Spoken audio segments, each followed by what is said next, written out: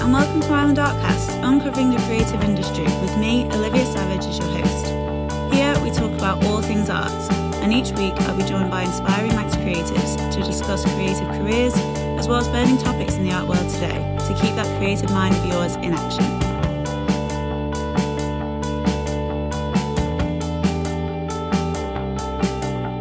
Happy Pride Month, everyone. Welcome to another episode of Island Artcast, and today we have lots to talk about. So on the show, our usual structure is to release 2 episodes every month addressing different topics, and in light of Pride this month, we're dedicating both of our June shows to discussions surrounding LGBTQ+ in creativity, because there's just too much to fit into one episode. Today, I'll be talking to musicians who also identify as LGBTQ+.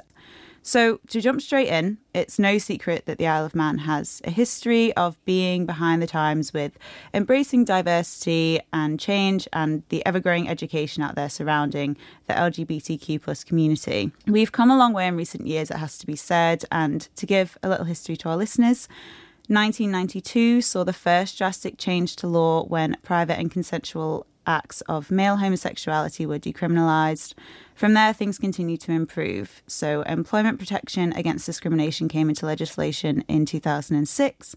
Gender identity recognition, meaning that transgender people could change their legal gender, was passed as a law in 2009. The right for same-sex couples to adopt children was passed in 2011. And more recently, same-sex marriage was decriminalised in 2016. So it's late, but it's happening. And today we're going to unpick how that has affected people from the community during their life on the island. So my first guest today is Jenni Smith. Say Hello. Hi, Jenni. Also known as Soundcheck Jenni. Jenni from Soundcheck. And Soundchecks, Jenni runs Soundcheck, which is a music project for young people, and also in a band called Half Naked Headline. And so to give a little background about how you're involved in the community is you are gay and you've been active for many years in sort of supporting and protesting LGBT rights. Yeah, I mean, I already knew I was gay when I first moved to the island when I was 14.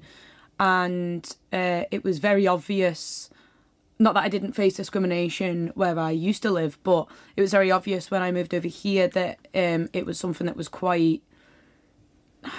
Everyone was very ignorant about it. I say everyone, but everyone that I came into contact with, at least, especially within my school. Like, I was out at home, but when I moved over here, I wasn't out, and I did everything I could to not be noticed as a gay person, because I knew that I would face extreme discrimination. It didn't last very long. I told one person, and it's the Isle of Man. Yep. So the next day, the entire school knew. And since then, really, because I was kind of forced to be out, I just had to be out and proud and loud about it. Because I thought, well, I don't see many other people fighting it. At that age, I'm sure there were people much older than me that were, but at my age, there wasn't anybody else fighting about it.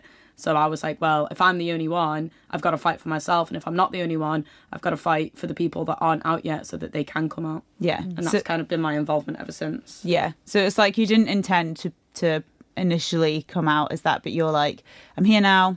It's flat out and we're going to talk about it, kind of thing. So my second guest today is Cara Varetto, who also helps out at Soundcheck. Cara is non-binary and a drag king. I am indeed. And last but not least, my third guest is Mathea Lace. Hello. Mathea is the bass player, that's right, of Half Naked Headline, and is transgender and a drag queen. Yes. So all of my 3 guests have grown up on the island and so know well of how the island embraces diversity, and despite your individual challenges, all have found acceptance, freedom and friendship through their love of creativity. And they've come on today to share their stories of navigating through the world and the power of creativity. Welcome to the show, everyone. Hello. To give a little context, you're all friends and you all live together, right? More or less. Living together. Yeah? we're all friends, and these guys live together, and I'm around a lot. So. Right, okay. Like an honorary housemate. Yeah. Jenni, I'll start with you. We talked about it a tiny bit just before, but what was your experience like of growing up on the island, and how has the LGBTQ+ community helped you? Well, like I said, you know, I moved over to the island when I was quite young, and it was at one of those ages where you're still trying to find yourself and figure out your identity. But I did know that I was gay from quite a young age. And, you know, moving over to the island, the way that people seem to view homosexuality was very negative. And I guess it felt quite lonely at the time because I felt like I was kind of one of the only ones. You know, there was a couple of older people that I kind of met when I first moved over. There was one or two gay men. Not very many gay women, certainly not in my school. Well, there were, they just weren't out, obviously. And it was difficult when I did first come out, or rather when I was dragged out by somebody in my school. You know, there was things that I was getting into fights. People were throwing food at me and rocks and all sorts of stuff like that, and name calling. And you know, I had to harden up pretty fast. Yeah. You know, when I did eventually find my place within the community, which was, you know, as a young person attending the youth club, which was a youth club at the time called Soundcheck. It wasn't that anybody else there was LGBT or anything like that. It was more that it was just a kind of acceptance, you know. And I felt like I'd kind of found my people, and I got into a band and stuff like that. And that's kind of the thing that I suppose helped me focus on the future a little bit more, because I was like, well, there are some people that will accept this. There are some people that are okay with this. And it tended to be, at the time when I was young at least, the more creative side of people that were like that. Yeah. I suppose with creativity as well, like, people need to express themselves through something. And so if you can all find that common ground of we're all going through something here, whether that's how they identify, mental health issues, whatever. Yeah. And they kind of need to free themselves through that. Is that kind of how you found like-minded people? Yeah, that's kind of how I found like-minded people. And like at the same time as well, you know, back then the word tomboy was used quite a lot. Yeah. Which I was described as quite often. And like I said, within that club that I went to, there was very few girls.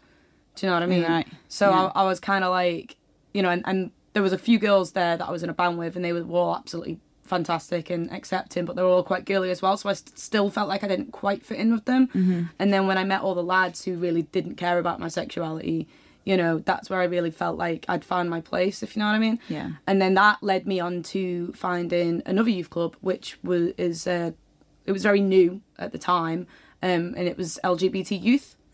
And again, that was in its infancy, and the staff themselves were still learning, and it was a bit of us teaching them just as much as they were teaching us, sort of thing. Wow. And that's still going today, and it's grown massively. But you know, that really helped me as well to see adults that did actually accept me, if you know what I mean, and weren't just like, oh, you're too young to know your sexuality, or oh, it's just a phase, or whatever. Do you know what I mean? They were there to help, and it was nice to see that, you know, there are other people outside of my age group as well that actually see us for who we are. Yeah. Yeah. Mathea, the same question to you. What was your experience of growing up on the island here? Well, I was born on the island and everything else, and my parents were problematic, to say at least. I grew up with my dad, who was very homophobic and very traditional based. My mum also didn't really understand sexuality and everything else.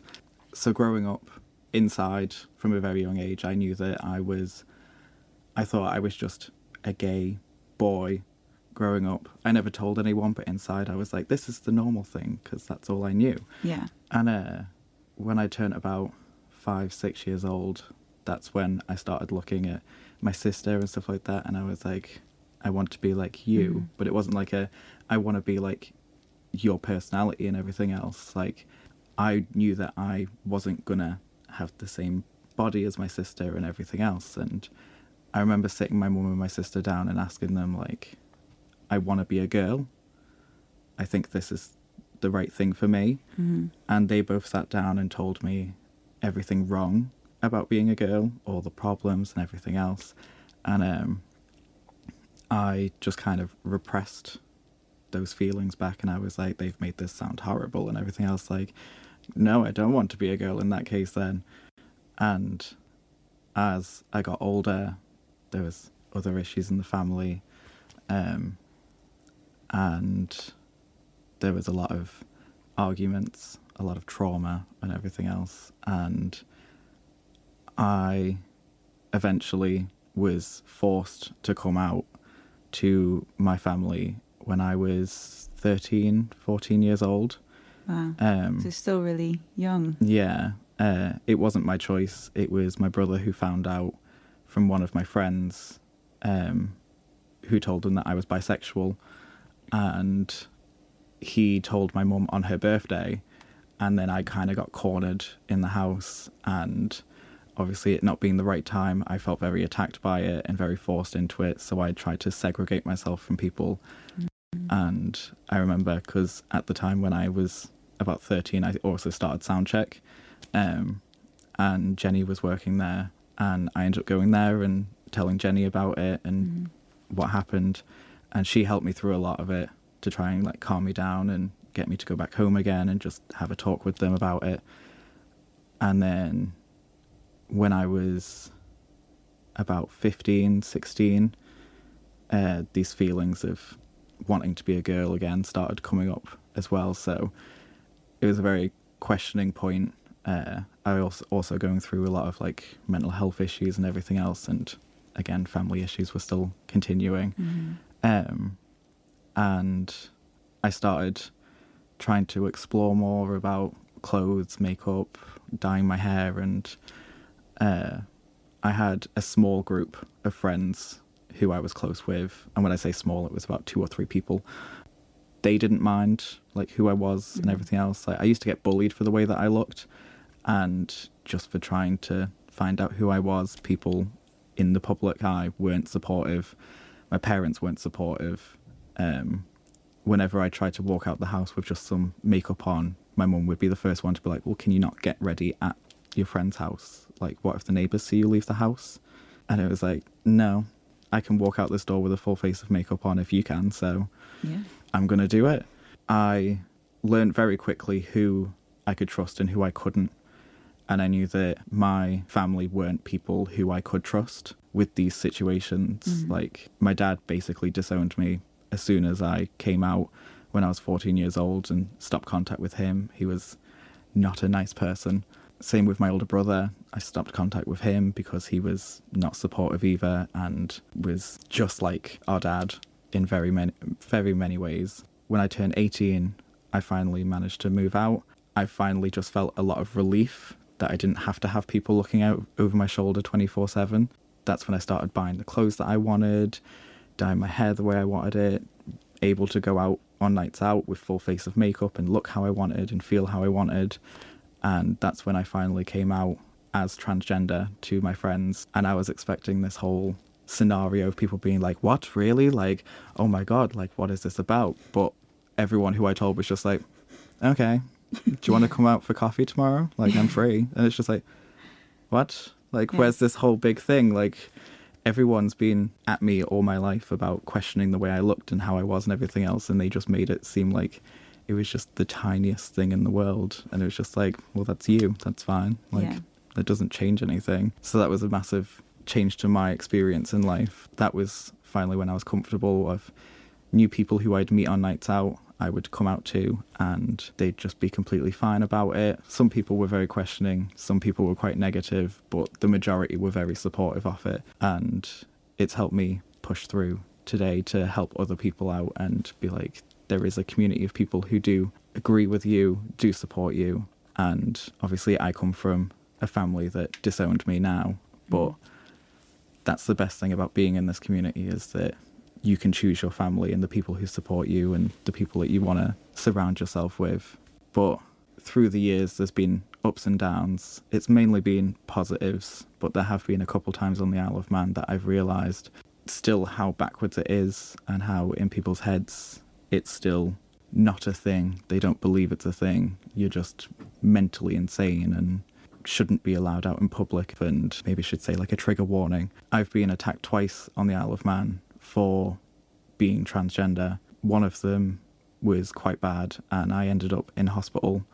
The police tried to help, but that was 3 years ago now, and they know who did it, but he still hasn't been arrested. The first time you were attacked, the one that I was there, I remember speaking to the police officer, and they were kind of trying to make out like it was just like a drunken fight, when actually what happened was Mathea was stood outside the takeaway, and there was a group of people in one of the flats across the road, and they started shouting things down at her and, you know, videoing her and stuff, and they came down and you know, eventually they attacked her.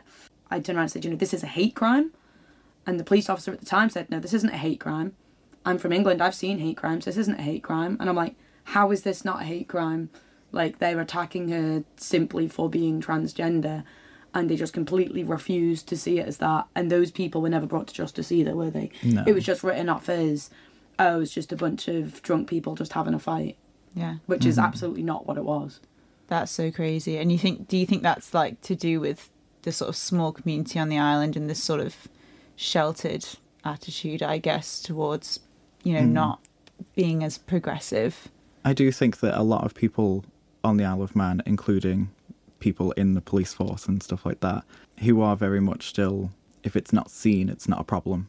There's a lot of LGBT police officers who I've spoken to, and they're very supportive and have always tried to be helpful in every way that they can.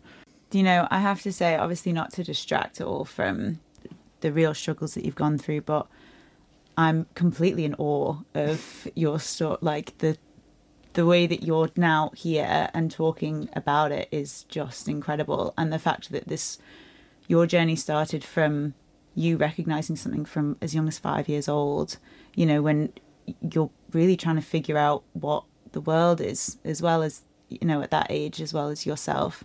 And it comes across to me like it's really through the power of knowing who you are and really believing in that, and finding, even just because I know that you said you had a small group of like 2 to 3 friends, but that's really all it took for you to take that first step and being like, I can start talking about this, I can start you know, being more confident in this, and I can start expressing this and stuff. And that's a really empowering story.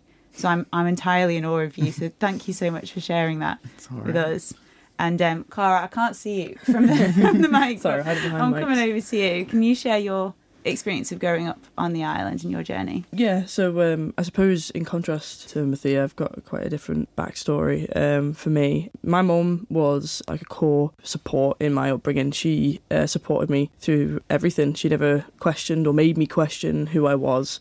For as long as I remember, I've always been interested in girls and never questioned it. In primary, I gave a girl flowers because I just thought they were pretty and thought she was pretty. I didn't really have any friends during primary school. Primary school for me was quite tough. I knew I was different, but I didn't feel different. I just felt like I was kind of a mixture of the two. Without actually knowing the term non-binary at the time, I just knew I was somebody but with the wrong plumbing or whatever. It was only when I got to high school, you know, I first learned the derogative term for lesbian, that I was like, that's me. It came about that somebody who did come out got absolutely publicly ridiculed, and that was around the time I thought about coming out to my friends. And yeah, so throughout high school I repressed a lot of thoughts and feelings. Reflecting back, I did have massive gender dysphoria. I thought at one point that I had to be a boy to be with a girl.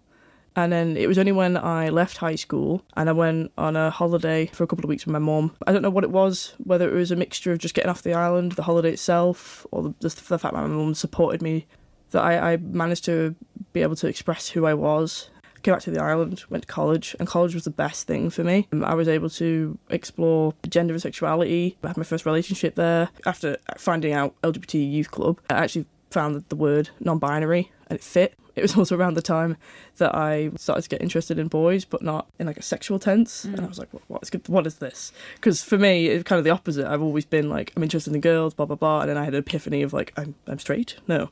So it was quite a very different contrast there. So I found terminology that fit right for me, like panromantic, gynosexual, and non-binary. And that's who I am. However, it is easy to just say I'm queer because and more colours of the rainbow. And yeah, I was fortunate to be able to explore this, and with the support of my mum as well. I love her to pieces, and she doesn't half try. She has struggled with me being non-binary. She does sometimes worry that, you know, she's going to lose her like daughter in that respect, but she's not horrible or like makes me question anything. She's just trying as best she can, and I respect that. She's a real blessing in it. Without her, I don't think I'd be half the person I am today. After leaving college, I found that work, particularly, I struggled to come out with. I found it very, very sexist environments, quite cis-normative. If I wanted a uniform, it was either you have to pick in ladies' wear or men's wear, and it's like, well, I just want something that feels comfortable. If I questioned wanting like men's shoes, it'd be like, well, why? Why would you want them? Like, well, you've got perfectly good shoes over here, and it's like, well, they feel uncomfortable, you know. And it's nothing to do with the gender aspect. It's just clothes at the end of the day. And I found a friends group as well that are a mixture of LGBT, and really being able to find my confidence as well of my gender identity and my sexual orientation, and actually my like own confidence and personality as well. When I turned 18, I started experimenting with having a beard and generally dressing more masculine, so using a binder and a packer, which is like a fake penis essentially, and yeah, feeling really confident and really like empowered to be able to do that. And especially with being involved with previous charities, Manx Rainbow Association, and now being involved with Isle of Pride, I went out to clubs to see what they would respond to having somebody who is non-binary, or to some others presenting as, possibly trans. For the most part, found it quite good, but there have been a few incidences with bathrooms. I had one chap in Bordello's. I went and used the loo and came out, and I remember him. I was just washing my hands and I looked in the mirror because it's your instinct to be a bit obviously on edge. So the door opened and he just made like eye contact with me immediately. Walked over, put his glass down, and he was like, "You're in the wrong bathroom." And it was only thankfully that I had my mate at the time flew out of the bathroom, half unzipped, like, "Hi," blah, blah, and then actually thankfully knew the lad and just distracted him when I got out of the situation. But if he wasn't there, my mate, I don't know how that would have went, especially with the fact that he just went in there just to talk to me. He didn't go into the bathroom, which I felt very uncomfortable. But I didn't tell the bar staff. I didn't tell the bouncers, because I didn't feel like it would be believed. I didn't feel like it would be even remotely a concern to anyone, quite frankly. Unfortunately, that's how a lot of LGBT people feel most part of our lives. I think anybody who's bullied remotely feels like they won't be taken seriously. Mm-hmm. I was in year 7, just going back a little bit. I was very into my sport, so it's very androgynous looking. And my first PE lesson, I walked in, all the girls in there just stopped and looked at me and squealed and was like, "Why is there a boy in here?" And I just groaned and went back to the PE teachers and was like, "Can you please convince them that I'm a girl?" At the time. And I've been picked on throughout year 7 for looking or not convincing others that I'm a girl. I remember one person in particular actually held me up by my collar in year 7 and just like presented me to their friends, like, "Isn't it a boy? Isn't it a boy?" And then it was only when their friends were like really embarrassed by what they were doing or whatever they were thinking, ran off, that she like threw me to the side. But it hasn't damaged me as a person. It has kind of made me realise that there's a lot of potential for growth and education. Obviously those experiences were horrible at the time, but I felt they were short-lived, and especially having the support group that I have now, friends and my mum as well, it's really made kind of that comfort in knowledge, in support, in just being able to have a good time as well. And going back onto present day, it's mostly why I became a drag king. Well, not only recognised that we didn't have a drag king on the island, and I was like, fine, I'll step up. Yeah. And poetry is something that I do as a drag king currently, but it's something I've always done. It was always just like a pastime thing for me. It never really dawned on me, until I did a poem for National Poetry Day and just read it through with Jenni. Jenni was quite taken aback that I had this skill, which I didn't really think it was a skill or anything, but I was quite flattered, and I put it on Facebook, and the amount of feedback it got, it was just a poem that I wrote myself called The Shadow, and basically about hide and seek, playing with the kids, what I used to do with up at ESC. Yeah, it really took off, so I just thought I'll do that, and it's been a way to be able to express my gender identity, be able to express hot topics, and important moments in my life as well as others, in a kind of entertainment way with like a bit of comedy to it as well. But yeah, I don't think I would have got here without all the experiences of my life, particularly again with my friends and my mum as well. So yeah, it's kind of a lot has accumulated to where I am now. Yeah, but it's yeah, been definitely because of a lot of support as well. Yeah, but yeah, that's me. And thank you to all of you for coming on and sharing your stories today, because I know it, like you were saying before, you must get asked a lot of questions, a lot of the same questions a lot of the time. But I think it's really important to create a space where you can just explain from your point of view, you know? And one thing that I always think is a huge problem for the Isle of Man in particular, and this sort of sheltered attitude of not being as open to embracing change and learning new things. But I think what a lot of people now are trying to do is normalize that conversation of, if you don't know, that's fine too. You can say, can you tell me, you know? I think ignorance breeds hate, and then people teach other people that hate, and it's just a cycle. Yeah. So what we do with our music and what Cara does with their poetry is it's much about expressing ourselves and possibly getting our frustrations and anger out there. You know, you see us on stage and like I'm like really angrily shouting at everyone. I mean, it's a punk band, what you expect, but you know, it's just as much about getting your frustrations and your emotions out as much as about educating people. Hi everyone, my chat with Jenni, Cara and Mathea addressed so much to do with LGBTQ+ on the Isle of Man that we decided to split this show into 2 episodes. Part 1 has reached its end, but you can tune in to Part 2 in just 2 weeks' time to carry on spreading awareness throughout Pride Month. Part 2 will delve more into the power of creativity on both exploring your identity and mental health, and using it to reach out to others and delivering important messages to the public. We hope you enjoyed today's episode and welcome you to tune in next time. If you are listening to this on its release date on Friday, you'll be getting psyched for tomorrow's Pride celebrations at the Villa Marina. Cara, Mathea and Jenni will all be helping out at the event to spread love and awareness of LGBTQ+, so make sure you head down to celebrate Pride. But before you do that, go ahead and hit subscribe or follow or rate us or whatever your podcast platform lets you do to support the show. Thanks to all our listeners out there and to my guest today. See you next episode.